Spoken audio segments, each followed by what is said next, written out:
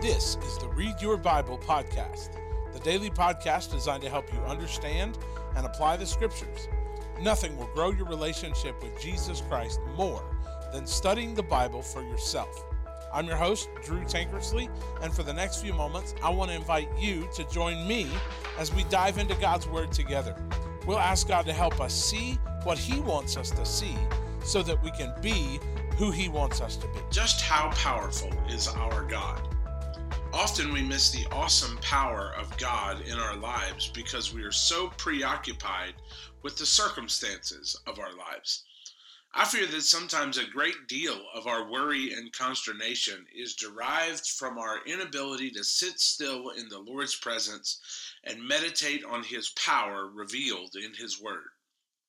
We get a glimpse of that power today in Jeremiah 25, as we witness God's ability to raise up kings and move nations to accomplish His purposes in the lives of His people. Now, as we consider the world around us today, perhaps this can give us a fresh view of this power at work in us, and maybe that could settle our hearts today as well. Look at the first 14 verses of Jeremiah 25 today. This is the word that came to Jeremiah concerning all the people of Judah in the 4th year of Jehoiakim, son of Josiah, king of Judah, which was the 1st year of King Nebuchadnezzar of Babylon.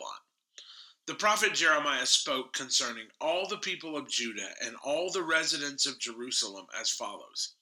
From the 13th year of Josiah, son of Amoz, king of Judah, until this very day, 23 years, the word of the Lord has come to me, and I have spoken to you time and time again, but you have not obeyed. The Lord sent all His servants, the prophets, to you time and time again, but you have not obeyed or even paid attention. He announced, "Turn each of you from your evil way of life and from your evil deeds. Live in the land the Lord gave to you and your ancestors long ago and forever. Do not follow other gods and serve them, and to bow and worship to them, and do not anger me by the works of your hands. Then I will do you no harm. But you have not obeyed me. This is the Lord's declaration, with the result that you have angered me by the work of your hands and brought disaster on yourselves. Therefore, this is what the Lord of armies says. Because you have not obeyed my words, I'm going to send for all the families of the north. This is the Lord's declaration. And send for my servant Nebuchadnezzar, king of Babylon, and I will bring them against this land, against its residents, and against all these surrounding nations. And I will completely destroy them and make them an example of horror and scorn and ruins forever. I will eliminate the sound of joy and gladness from them, the voice of the groom and the bride, the sound of the millstones and the light of the lamp. This whole land will become a desolate ruin, and these nations will serve the king of Babylon for 70 years. When the 70 years are completed, I will punish the king of Babylon and that nation. This is the Lord's declaration. The land of the Chaldeans for their iniquity, and I will make it a ruin forever. I will bring on that land all my words I have spoken against it, all that is written in the book that Jeremiah prophesied against all the nations. For many nations and great kings will enslave them, and I will repay them according to their deeds and the work of their hands." What strikes me most about these verses in Jeremiah 25 is the sovereignty of God. The chapter begins with God's reminder of His repeated warnings about this people's stiff-necked rebellion in chasing after other gods and refusing to walk in the ways of the Lord. He reminds them of the continuous warnings against them. God's long-suffering and patience with their rebellion has run out, and the day of judgment has come. Jeremiah warns them once more that God is about to raise up Nebuchadnezzar to punish them, to carry them away into captivity. He tells them, "I will bring them against this land, against its residents and all these surrounding nations, and I will completely destroy them and make them an example of horror and scorn and ruins forever." He then informs them that Babylon will hold them in captivity for 70 years, and then He will unseat Babylon and bring them back into the land.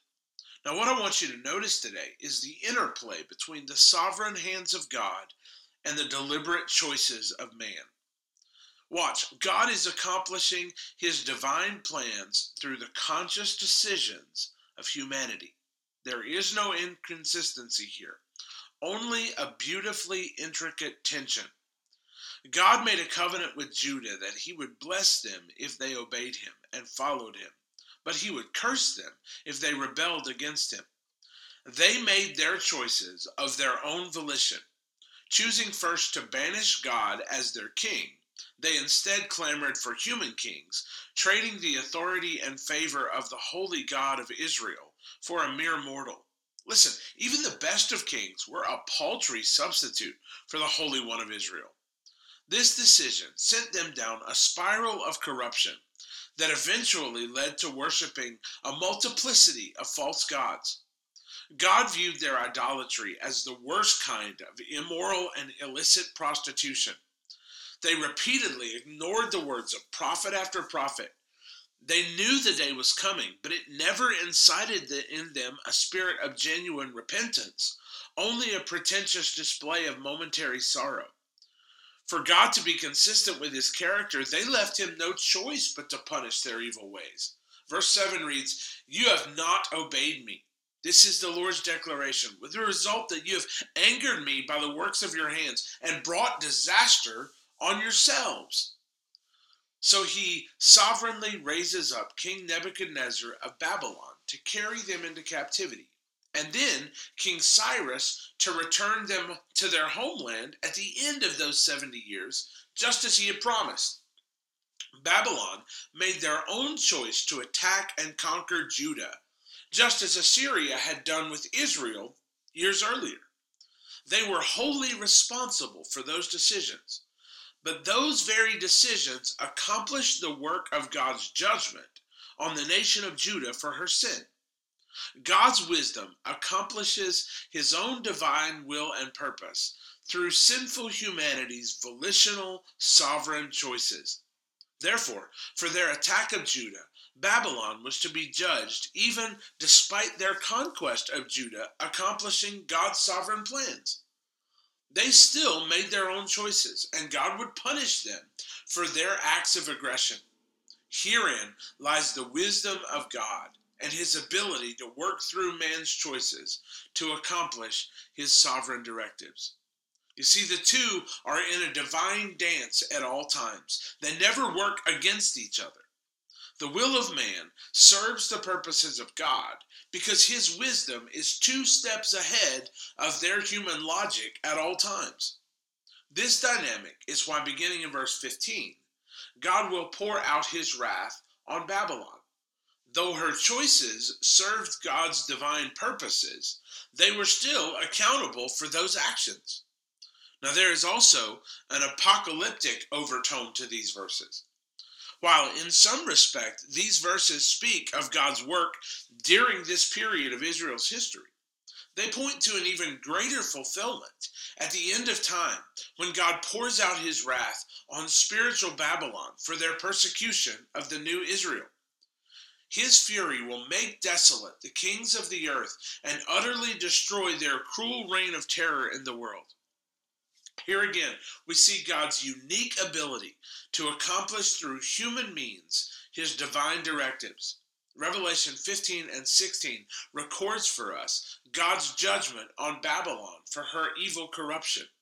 He will indeed make the nations stagger at the wine of his wrath. Listen to Revelation 18, 1 through 3.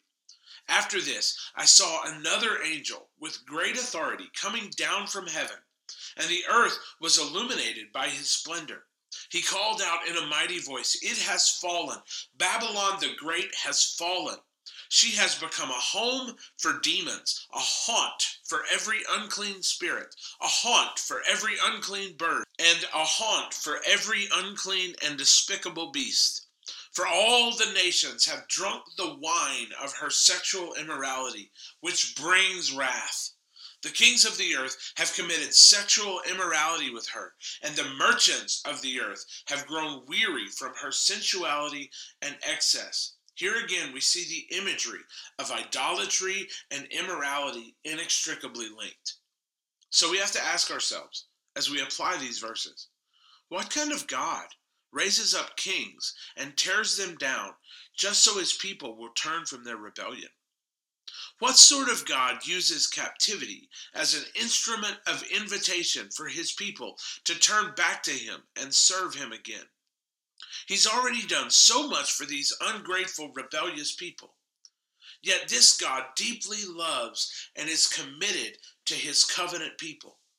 This God is powerful enough to move heaven and earth to accomplish his purposes in the lives of this people. And yet even still, they turn from him.